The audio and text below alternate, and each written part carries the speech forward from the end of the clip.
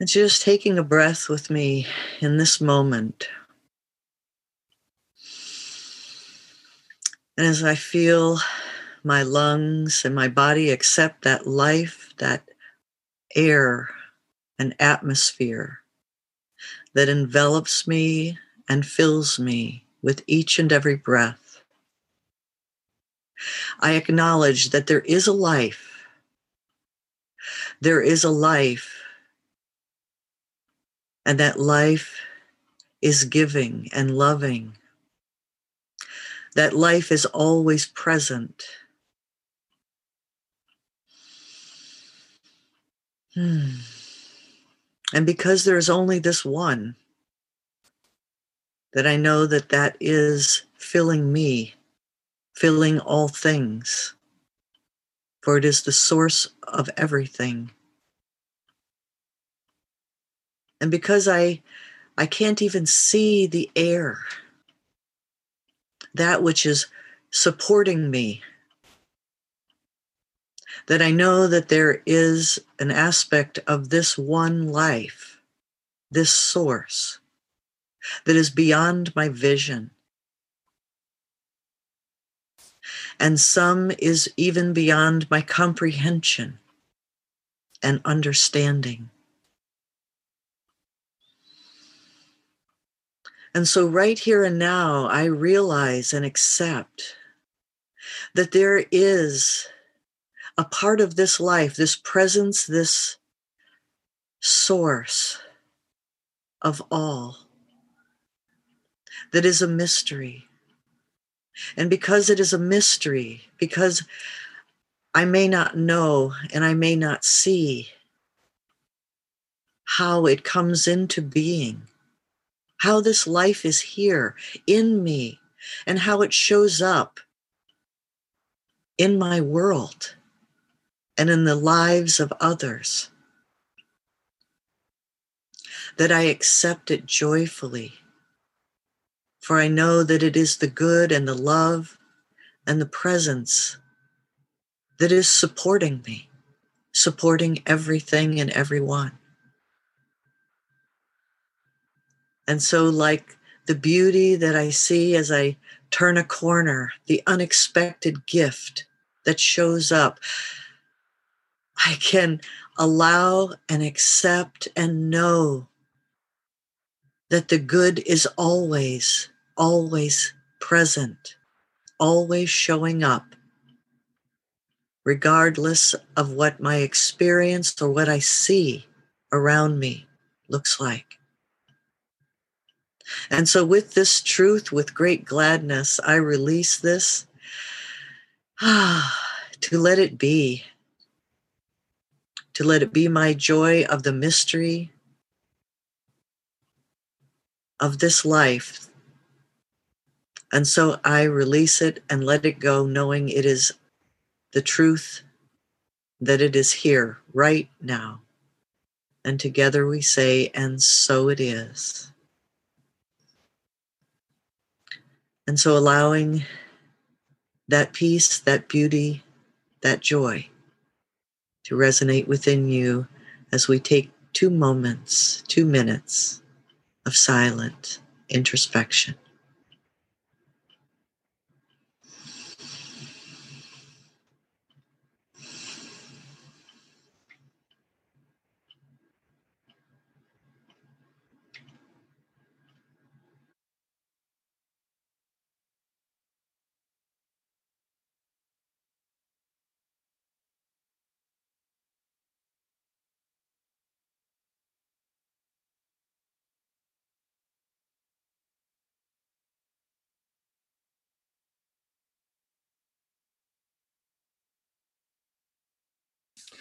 This month, we're looking at the idea of one journey, many paths.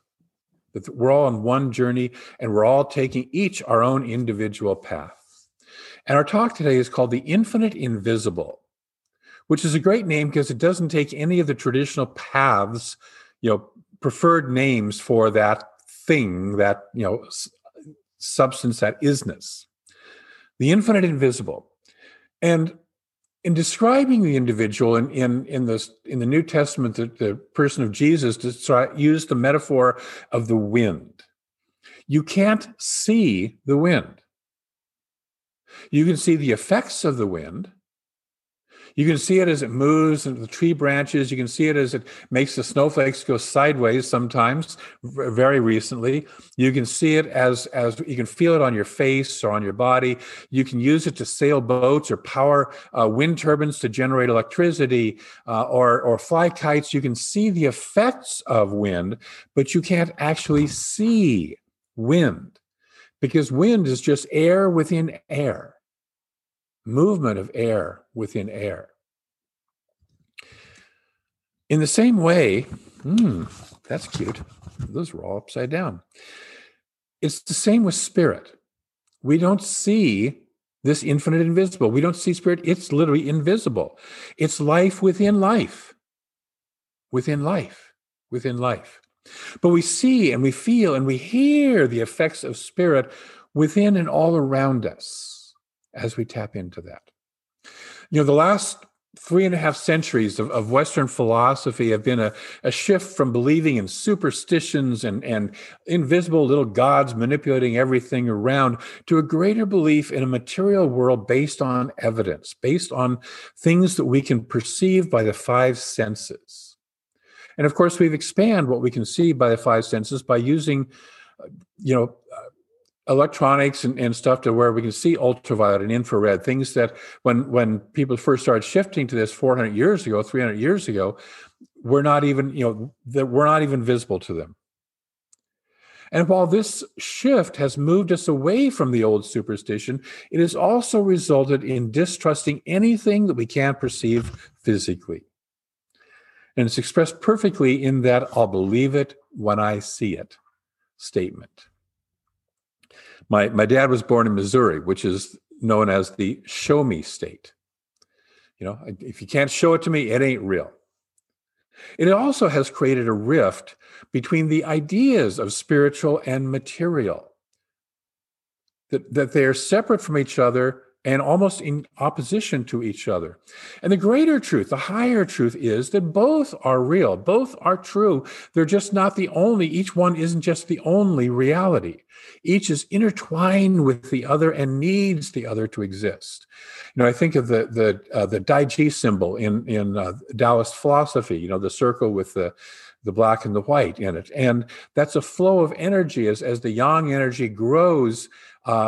It seems to be the dominant, but it eventually comes to an end and the yin energy rises and flows and becomes dominant until it also flows down, winds down, and the yang starts over again. And all of that is intertwined. So material and spiritual are intertwined with each other. They both arise out of the same energy, the same consciousness. Spiritual teachers throughout the ages have encouraged aligning with spirit as influencing the experiences of our lives in the material world. That what we do within creates outside of us. Jesus said, "Seek first the kingdom and all else shall be added." All this other stuff. So what does this mean to us? Ralph Waldo Emerson, in his essay, The Oversoul, says, "When we have broken our God of tradition," and this is a small g God, "when we have broken our God of tradition and ceased from our God of rhetoric, then may God," capital G God, "then may God fire the heart with his presence."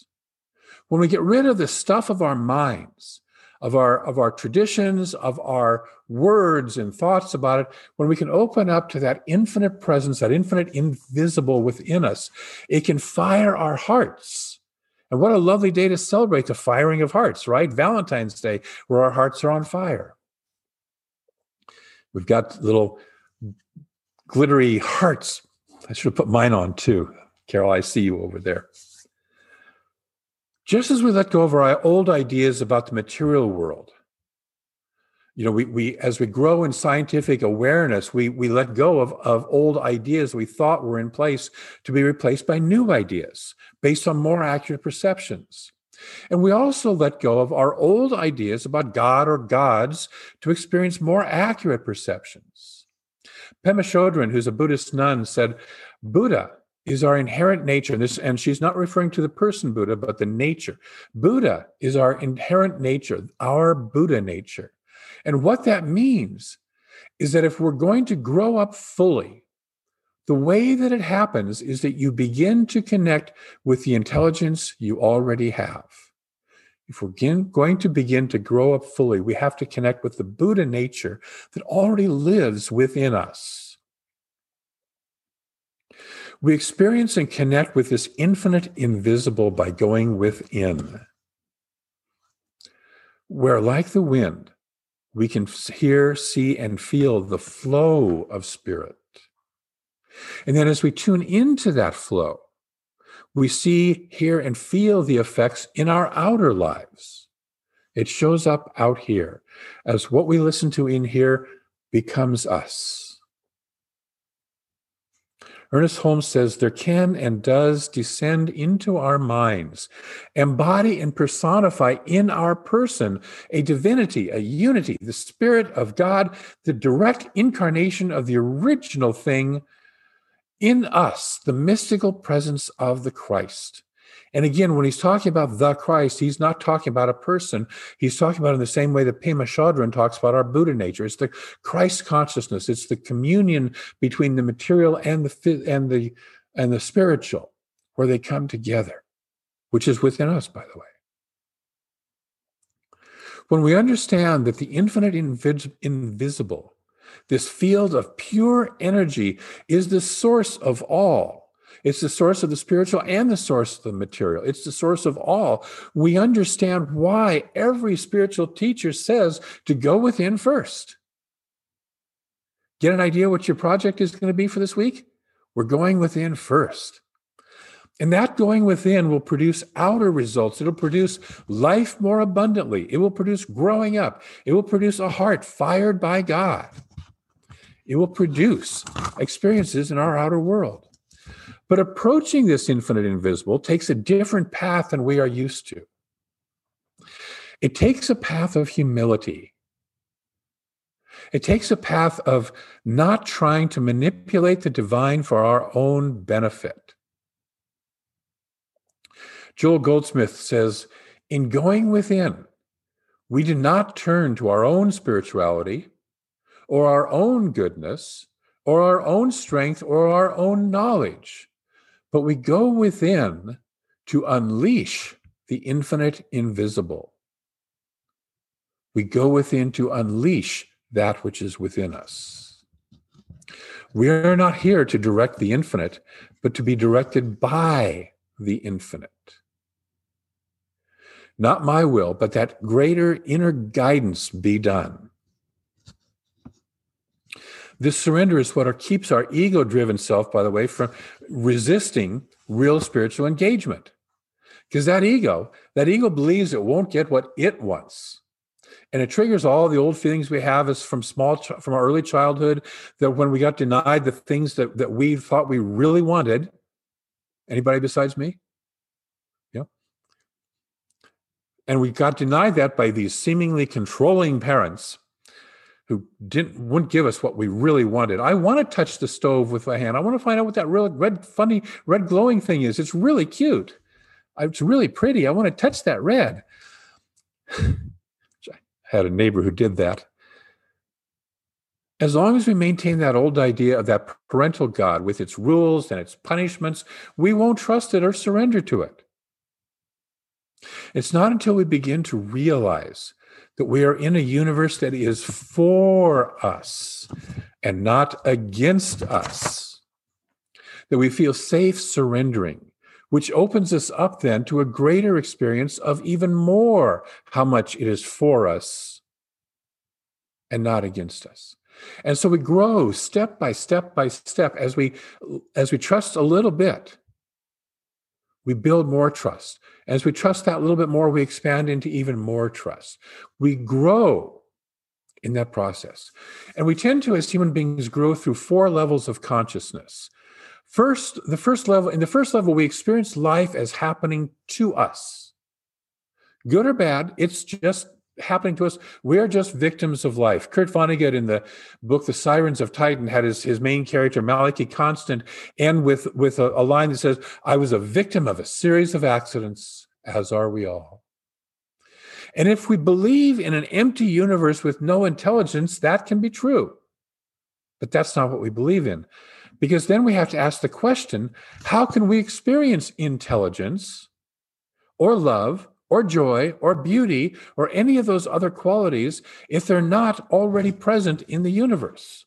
We couldn't experience those unless they're already so. So as we grow past this victim perception, which we can do by letting go of blaming others or our outside forces or even aspects of ourselves, we start taking responsibility and we grow into the next level in which we recognize that we have the ability to direct our lives. We have the ability to create. Wow. That's oftentimes for most people enter something like a science of mind teaching or a personal growth seminar or something like that. We start to learn that we can create. And so we take internal and external actions to create lives we love. And the motto of this level is, if it is to be, it's up to me. I'm going to make it happen. Eventually, we all have noticed that it seems we're not creating alone. And we release that need to control, which is the shadow side of that second aspect of life, and we move into a new aspect, a new level, which is co-creation. Co-creation. I let it happen. I make it welcome. And that happens both within. I enter into a co-creative relationship with that infinite presence within me, and it happens with others, with outside. So life begins to happen through me. Instead of to me, instead of by me, it happens through me. And this echoes the story domes we just spoke about last Sunday from Richard Rohr's story domes. The first two levels of our consciousness are all about me. It's all happening to me, or I'm making it happen. When we move into the next layers of consciousness, it becomes about we. And not only just the collective we of our humans, but also we in terms of a spiritual energy in the universe, this infinite invisible. The third level connects us with that infinite invisible, but which is that very real. It's invisible, but very real, just like the wind. You know, if you've ever been around a hurricane or a tornado or even just a strong wind, it's very real, right? Yes? You experience the results. And so we ask in that consciousness, in that level, what wants to be created here? Not what do I want to create here? What wants to be created here? What is it that the infinite wants to create here through me? And again, it takes trust to move into this level. It takes seeing that we can get what we really want, but not necessarily in the ways that our ego thinks it's going to happen. And so we have to let go of that control that our ego has of not only do I want what I want, but I want it in this way, and it has to look like this. Finally, when we really build that trust, we truly build that trust, we can move from we let go of all sense of I. We let go of any sense of separation from the infinite. This is why I asked us at the beginning to recognize that even those people that we dislike, we have to recognize they and I are one. We are all part of that one. So when we move into that I, let go of that separation, we move into that fourth level, which is oneness. Complete, total oneness. Life happens as me. I happen as life. Because in case you haven't noticed, we do tend to play in human form. You've noticed you have this thing called a body, right? It's really tough to maintain that fourth level of consciousness. It's compared to, the moth seeking the flame, but when the moth finds the flame, there is no more moth. And so we as human beings don't tend to go for that flame because we would completely cease to exist if we truly, truly lived in that consciousness. And this culture is not set up to handle somebody who's totally, lost their self-identity. They would lock them up and medicate them. So we usually only get glimpses of this level. We let go of our humanness for short periods of time, and we're in complete union with that infinite invisible. And I'm willing to bet that everybody on this Zoom meeting has experienced that even briefly at some point in time. I remember reading recently that Howard Thurman, who's a lovely African-American mystic theologian from a number of years ago, said that when he was young, growing up, he loved to go fishing on a boat. And he would just sit, and there was pure silence other than just the lapping of the waves against the boat. And after a while, he realized the lapping of the waves and the movement of himself and the movement of everything in nature was all one. It was all one. The pulse that was pulsing through the waves, it was pulsing through the fish, it was pulsing through the sky and the trees, was also pulsing through him, and it was the same pulse, all one pulse. And so we have those moments, and they shift us. They shift us.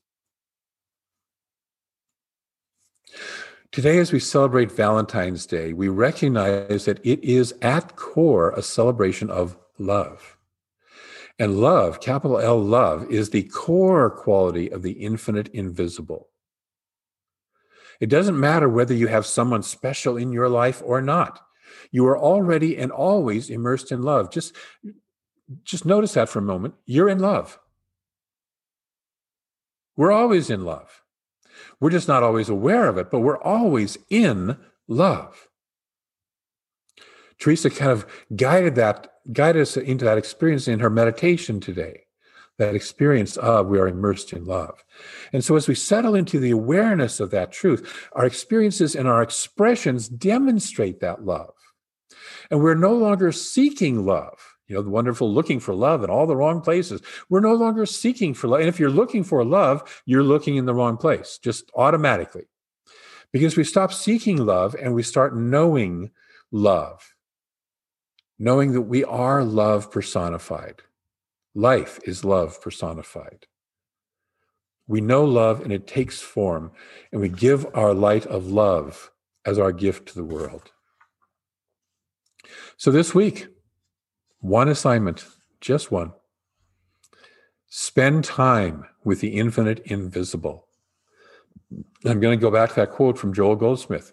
In going within, we do not turn to our own spirituality or our own goodness or our own strength or our own knowledge, but we go within to unleash the infinite invisible. We go within to experience the nature of the divine itself for no other purpose than to experience the nature of the divine itself. Knowing that as we open to that, it starts to move through us. And as Jesus said, all else is added. I want to close with a quote. This is from one of my fellow religious science ministers, Sidney Lehman. Almost forgot her name there. And she says, we are encouraged to move from thinking about the divine to feeling it and experiencing it by way of the mystical experiences that transcend any one path, any religion, or any tradition. One mountain with many paths, one tree with many branches, one river with many wells. Joel Goldsmith says, put into practice what you already know. I'll say that again. This is Brent's do it, just do it. Put into practice what you already know. The painter paints, the dancer dances, the chef cooks, but what of the mystic? Mystical living is not intellectually achieved. The mystic lives in the mystical experience by letting God be God as them. Let us go to God for the joy of experiencing God and then see what God does. We have an affirmation to anchor that in. So join me in saying this. With trust, joy, and delight, I let God be God in and as me. Let's say it one more time. With trust, joy, and delight, I let God be God in and as me. And so it is. So let's breathe that in. Let's breathe in all this love, all this good, all this longevity, all this infinite invisible that lives and moves and has its being within us and we within it. Recognizing that this infinite love, this infinite wholeness, this infinite peace, this infinite power, this infinite beauty and joy is all that there is. It's all there really is. And because it's all there is, that each and every one of us, brothers and sisters, are expressions of and immersed in that divine, immersed in that love and that peace and that beauty, that joy, that power, that wholeness, that wisdom, abundantly expressing. We are immersed in it. We are one of it. And so I speak my word that this week we allow ourselves to move into our holy boldness, to ask ourselves, what is it that the infinite invisible wants to unleash as us? And that we say yes. That we grow in consciousness, we grow in expression, we grow in trust, we grow in the knowingness of how deeply held and how deeply safe we are within this oneness, this invisible and yet very tangible, infinite. And so in gratitude for the heart opening, for the healings, for the expressions and the movement of spirit through our lives in ways that are so wonderful and such a blessing, I give great thanks, and I release this word into a law that moves it into form and expression and experience in, through, and as each of us perfectly, right here, right now. And it is done. Join me together and say, and so it is.